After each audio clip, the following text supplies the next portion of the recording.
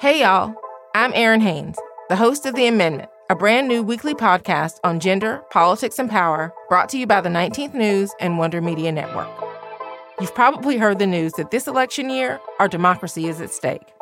On The Amendment, I'm breaking down what that actually means, specifically for the marginalized folks who depend on our democracy the most.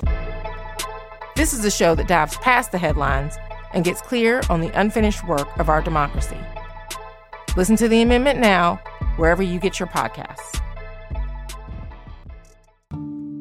In 2008, financial markets cratered all over the world. Stocks imploded, evictions and foreclosures were rampant.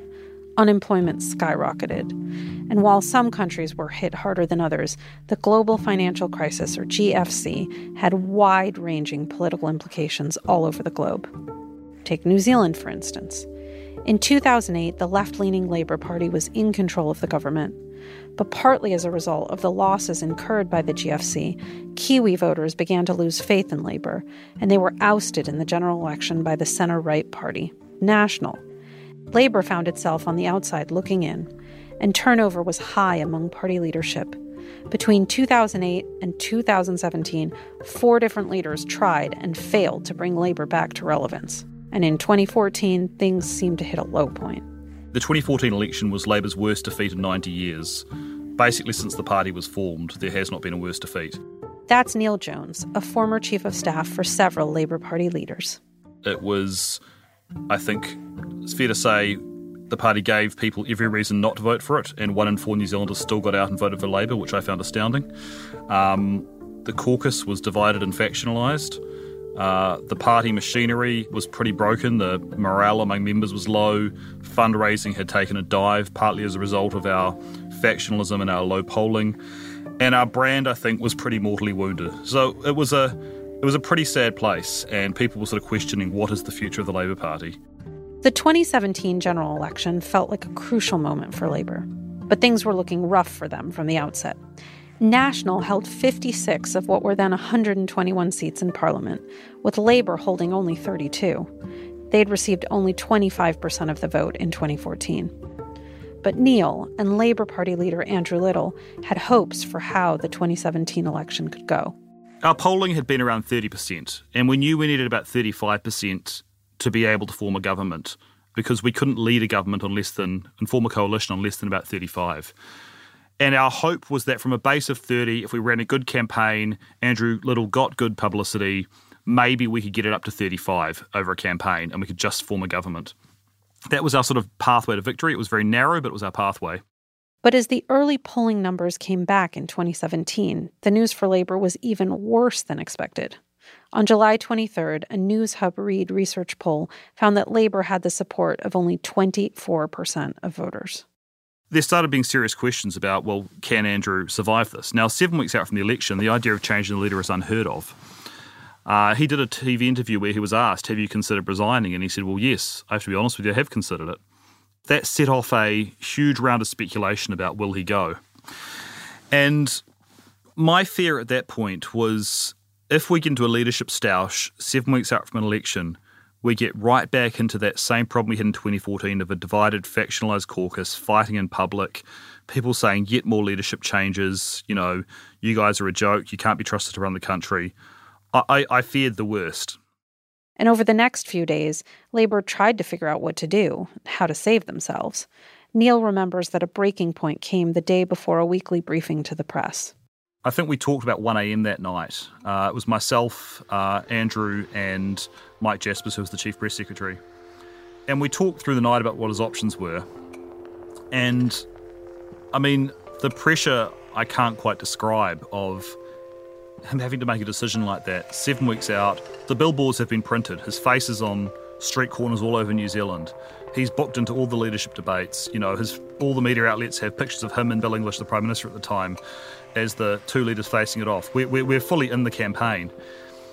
And I have to say, what amazed me was the whole night, he wasn't thinking about himself. He spent the whole night questioning, is it my duty to fight it out and to just do my best in this campaign, lose, and let someone else pick up the reins after the election?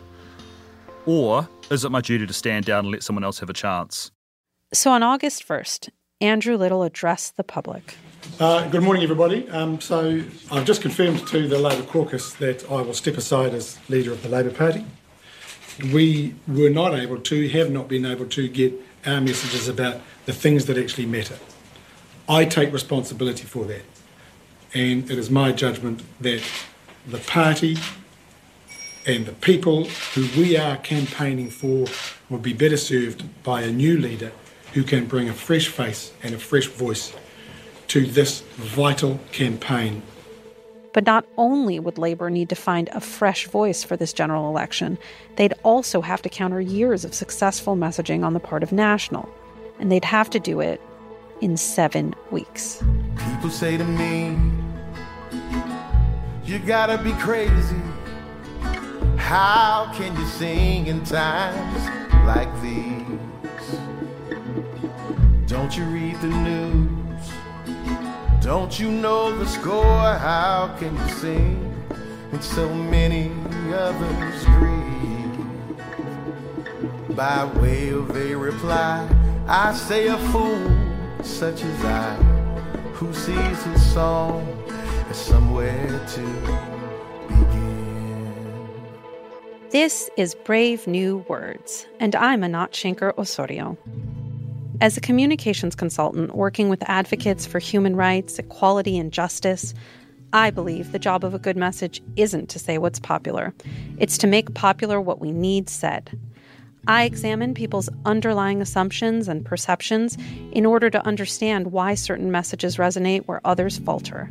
And now, with the help of some of the world's boldest, most strategic, and accomplished campaigners, I'm exploring the words that have won us progressive victories.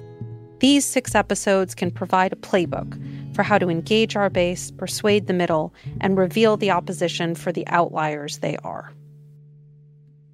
So Neil, let's jump back a bit. What kind of messaging had National been using? What stories had they told about themselves to stay in power? So National was very smart politically early on of pinning the blame for the GFC on Labour and showing themselves as the solution. The last Labour government had got net debt down to zero. It had invested in a superannuation fund to pre-fund the cost of the baby boomer generation superannuation. Superannuation is New Zealandish for Social Security. It had renationalised assets that had fallen over and generally built New Zealand into a position where it could withstand the GFC very well. National ran a line that, based on one line in a Treasury document, that said there was a decade of deficits projected and said Labour has left us with a decade of deficits and that they were the solution. So they ran an austerity-light program. Anytime someone said, we need more funding for this, they would say, well, that'd be nice. I'm sure these people mean well, but unfortunately we have to manage the economy back into the black. And so given New Zealand and Australia weren't hit as hard by the GFC as other countries in the world, so our economy actually ticked along over the last decade a lot better than comparable economies in Europe and the US, for example, which were hit harder. And so they ran a line that they had a rock star economy, that they were economic geniuses, that the only thing that could stop that would be if they lost power and Labour would crash the economy again. And that was basically their whole message for a decade. So fast forwarding into the campaign itself, how was it progressing during its first weeks while Andrew Little, your former boss, was serving as party leader? What was sort of the architecture of the campaign and the plan? So our campaign very much in 2017 was built around core themes of health, housing, education, and about saying that Labour would invest in these things and fix these problems. People liked our policies and people liked our messages about those policies, and they thought it was probably time for change. They didn't think that Labour, though, was a viable alternative yet. And that meant we were really struggling in the polls. And I think eventually Andrew Little realised that he as a leader was very good at, rebuilding a party, about organisation, but struggled with that last piece, which is so crucial in political leadership, which is being able to authentically connect a message to people. Actually make people believe that you can deliver change. And I think that's ultimately where he realised that he had to step down and give Jacinda a chance. Jacinda Ardern was first elected to Parliament in 2008 and was selected as deputy leader unanimously in March of 2017. So she'd been in that role for roughly 6 months when Andrew Little stepped down and she became the youngest leader in the Labour Party's history. So let's talk about that transition. Obviously, a new leader, a different human being, a different style. How did Labour's messaging approach to the campaign change? I think the tone is the first thing. So there was just this tremendous outpouring of hope and energy when she was elected. And we had 72 hours to rearrange the campaign. And she kept the main planks of the platform, which had been tested and decided, internally, and she kept all that. She didn't, suddenly change the whole world, within 24 hours when she was elected. But she made sure that her focus of the campaign was, more focused on youth. So she put a lot more energy on climate change. She said climate change was New Zealand's nuclear-free moment, referring to when New Zealand went nuclear-free and broke away from the US alliance in the 80s. She made sure she focused on things like our environment, our quality of our rivers. She focused a lot on students and also on housing. She was able to speak about the housing crisis as someone who was 37 years old and had only just, had peers who couldn't afford to buy a house. So she had a sort of I should say she was in touch with the youth, and she brought a much more youth-focused energy to that campaign. And I guess there's a saying that the party that owns the narrative about the future wins the election. And I think New Zealand was able to see her as being the future. And I think that energy, that hope, and that future focus was what really inspired people. And her slogan, "Let's do this." What does "Let's do this" represent and mean? There was just this sense from the national government, the previous national government, that, there were lots of things that would be nice to have, but, in reality, it's all very complicated and the government can't spend any money, and so just carry on as we are, don't rock the boat. And I think as these social problems had developed, people had increasingly got frustrated but didn't really think there was a solution. They didn't think any party could come along and fix it. They didn't think there's any way these things could be done. And for her just saying, okay, come on, let's do this. Let's just fix these issues. Let's just actually, tackle the housing crisis, clean up our environment, act on climate change, fund our health system.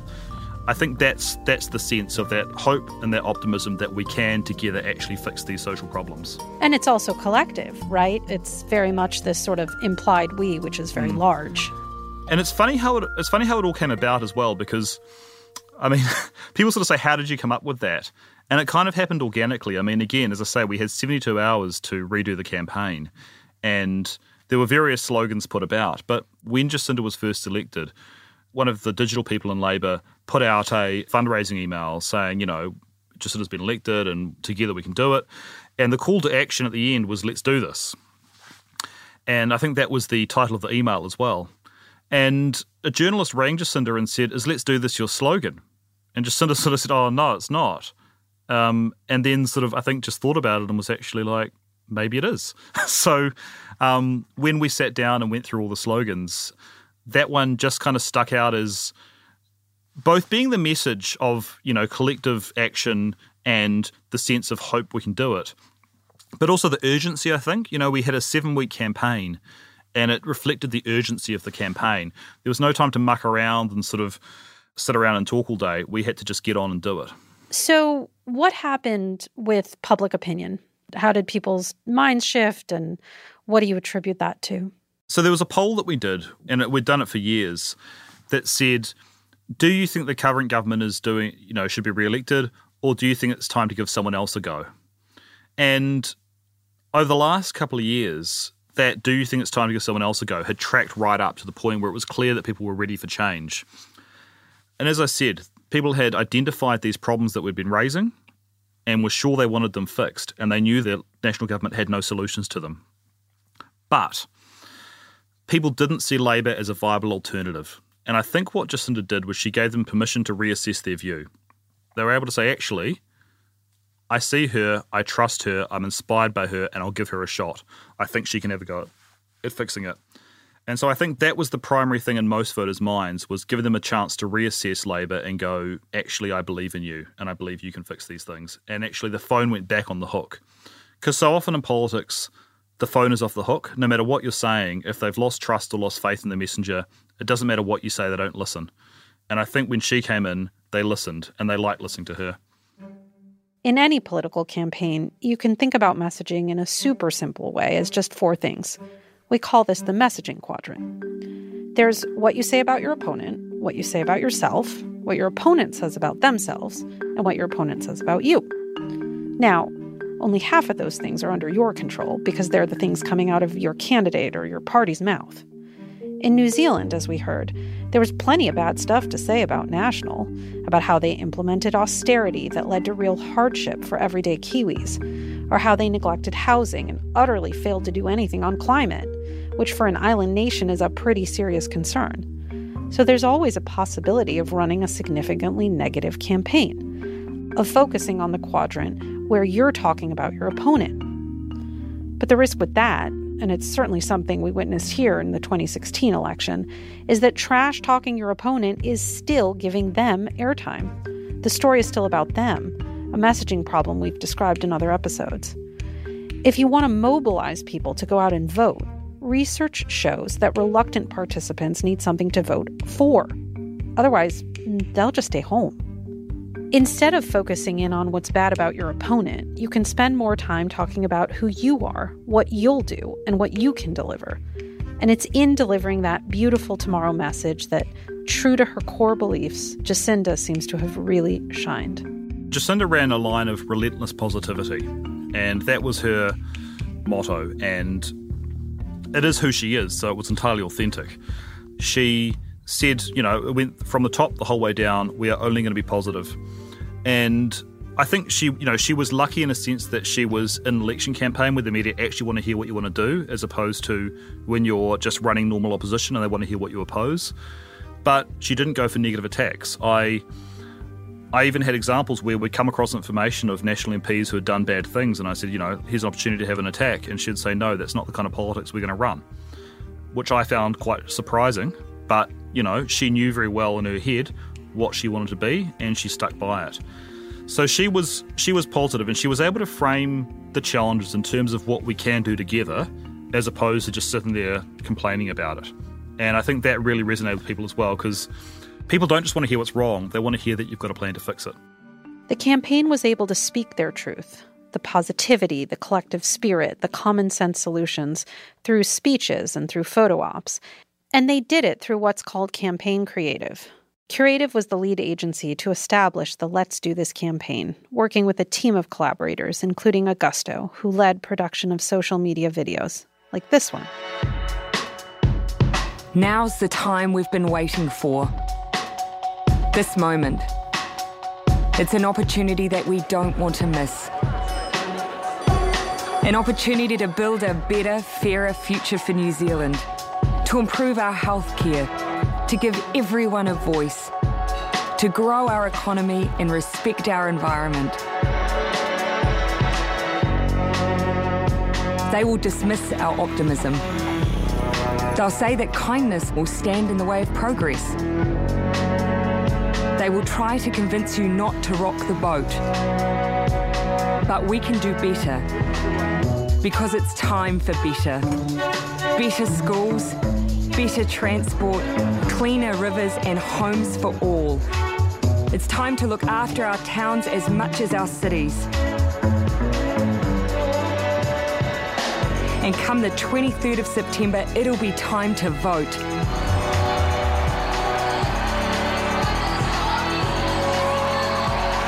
I am ready.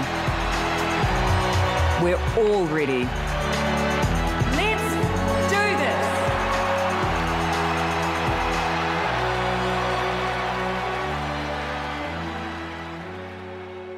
So with all this, despite only having 7 weeks to implement a new campaign for a new leader, Labour managed to gain 12 points in the polls with Jacinda at the helm. Of course, there are no givens in politics, especially in New Zealand's political system. Okay, so before we get any further, I should probably explain how elections work in New Zealand. New Zealand is a constitutional monarchy. Parliament is its main legislative body, and the country uses a mixed-member proportional system, helpfully referred to as MMP, to fill out its currently 120-seat parliament. Proportional representation means that a party's share of seats in parliament reflects its share of the national vote. So a party with 25% of the vote would get 30 out of the 120 seats available. Still with me? It gets a little more complicated because Kiwi voters get 2 votes, one for a local electorate MP and one for their preferred party. There are 71 electorate seats, each with roughly equal numbers of voters, and 49 list seats available. The candidate that gets the most votes in an electorate goes to Parliament. The remainder of the share of seats that their party is entitled to on a national level is made up of list MPs. So if the party that got 25% of the vote nationally won 18 electorate seats, it would add 12 list MPs to make up its total entitlement of 30 seats. The main result of this system is that governments in New Zealand are not run by one party. Instead, New Zealand governments are often formed as coalitions between parties that would pass the 61-seat threshold to form a majority in Parliament. So, Neil, I know that New Zealand election results can get pretty complicated pretty fast. Walk me through election night. What was it like for you? We got less than we thought. So we'd been polling in the 40s, and on election night we got 37. Well, on election night we got 36, I think it was. It went up slightly with the special votes. And so I actually thought we'd lost. The National Party claimed victory. The front page of the paper the next day was Bill English, the Prime Minister and National Party leader, with arms raised with his wife standing on the stage with streamers everywhere, claiming victory. And we kept up in the media and with our supporters that, it's anyone's game and with negotiations going to start. Either side can form a government. We've got to go into coalition negotiations. But in my heart of heart, I thought, we've lost this. We ran this great campaign. We got so close, it was within our grasp, and we just didn't quite get there. And then you enter a limbo period, right, of this negotiation. The way it worked out, National could form a coalition with New Zealand First, and Labour could form a coalition with the Greens and New Zealand First. So Labour needed 2 partners, National only needed 1 partner. So it was looking pretty remote. But for the first 2 weeks, Winston Peters, who leads the New Zealand First Party, who was the kingmaker, he said, I'm going to wait the first 2 weeks and see how the special votes come back. And the special votes are people who are overseas or out of their electorate or for whatever reason cast a special vote. And they tend to favour the left. And as it happened, we picked up a bunch of seats on the special votes and the arithmetic suddenly changed. We were able to form I think it was a 6-vote majority if we got the Greens and New Zealand First on board. Now that was still a harder task because we needed to get 2 parties across the line for the coalition. National only needed to get 1 across the line. And what ultimately wooed New Zealand First to Labour? It's funny, it was policy. For Winston Peters and New Zealand First, they saw where New Zealand was going and they felt that they had to bring it back to some sense of equality and care and kindness. And so, Winston Peters, when he announced he was going with Labour, he said that capitalism had failed New Zealanders in its current form and they needed to go and they needed to do things differently. And they had a sense that the economy actually needed to be reformed and that National would carry on doing the same as usual. But by going with Labour, they were able to actually reform the economy and make life better for people. Labour formed a government, and Jacinda Ardern became the world's youngest woman head of state. I sometimes like to joke that progressive political messaging can be summed up in just 3 sentences. 1, boy, have I got a problem for you. 2, this is the Titanic. Would you like to buy a ticket? 3, we're the losing team. We lose a lot and lost recently. You should join us. Most average people don't want more problems. They've got 99 problems of their own, and they don't want more. If they can't see how taking the action we're asking for can deliver something, it's easier to tune us out and try to get through their day. And most people don't want to sign up for the losing team. Paying attention and taking action requires a leap of faith that a desirable outcome is actually possible. Yet this tendency to focus on everything that's horrible about our opponents should sound very familiar. It was on display in the 2016 U.S. presidential race and is a live part of some candidates' messaging for 2020. However, research demonstrates that people, and infrequent voters in particular, need something to vote for, not merely something, no matter how horrifying, to vote against. Because if voting is voluntary, as it is in most places, there is always the option to sit the election out. Jacinda Ardern's campaign could have easily focused on what they were against, but didn't. They ran by assuring voters that together they could indeed have a better future, not just ameliorate some harms or kick out a bad existing party. To be sure, it is a testament to her leadership skills that she could earn people's trust so quickly and be an authentic voice for this positive message. As we've now seen in her government's response to the massacre at a mosque in Christchurch, Jacinda Ardern is clearly an extraordinary person and an astute politician. But the lessons of this campaign, of standing for something desirable and asking people to put collective effort into achieving it, can serve others across the globe. I'm Anat Shinker-Osorio. Brave New Words is produced by Western Sound for ASO Communications. Our theme song is Somewhere to Begin by T.R. Ritchie. Brave New Words is made possible thanks to support from the Narrative Initiative, a nonprofit organization dedicated to making justice and equity common sense. Learn more at narrativeinitiative.org.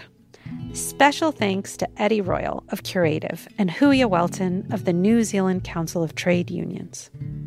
To see photos from Jacinda's campaign trail and links to her ads, please visit bravenewwordspod.com. And please subscribe to this podcast, rate it wherever you listen, and spread the word. A song is somewhere to begin, to search for something worth believing in. If changes are to come, there are things that must be done, and a song is somewhere to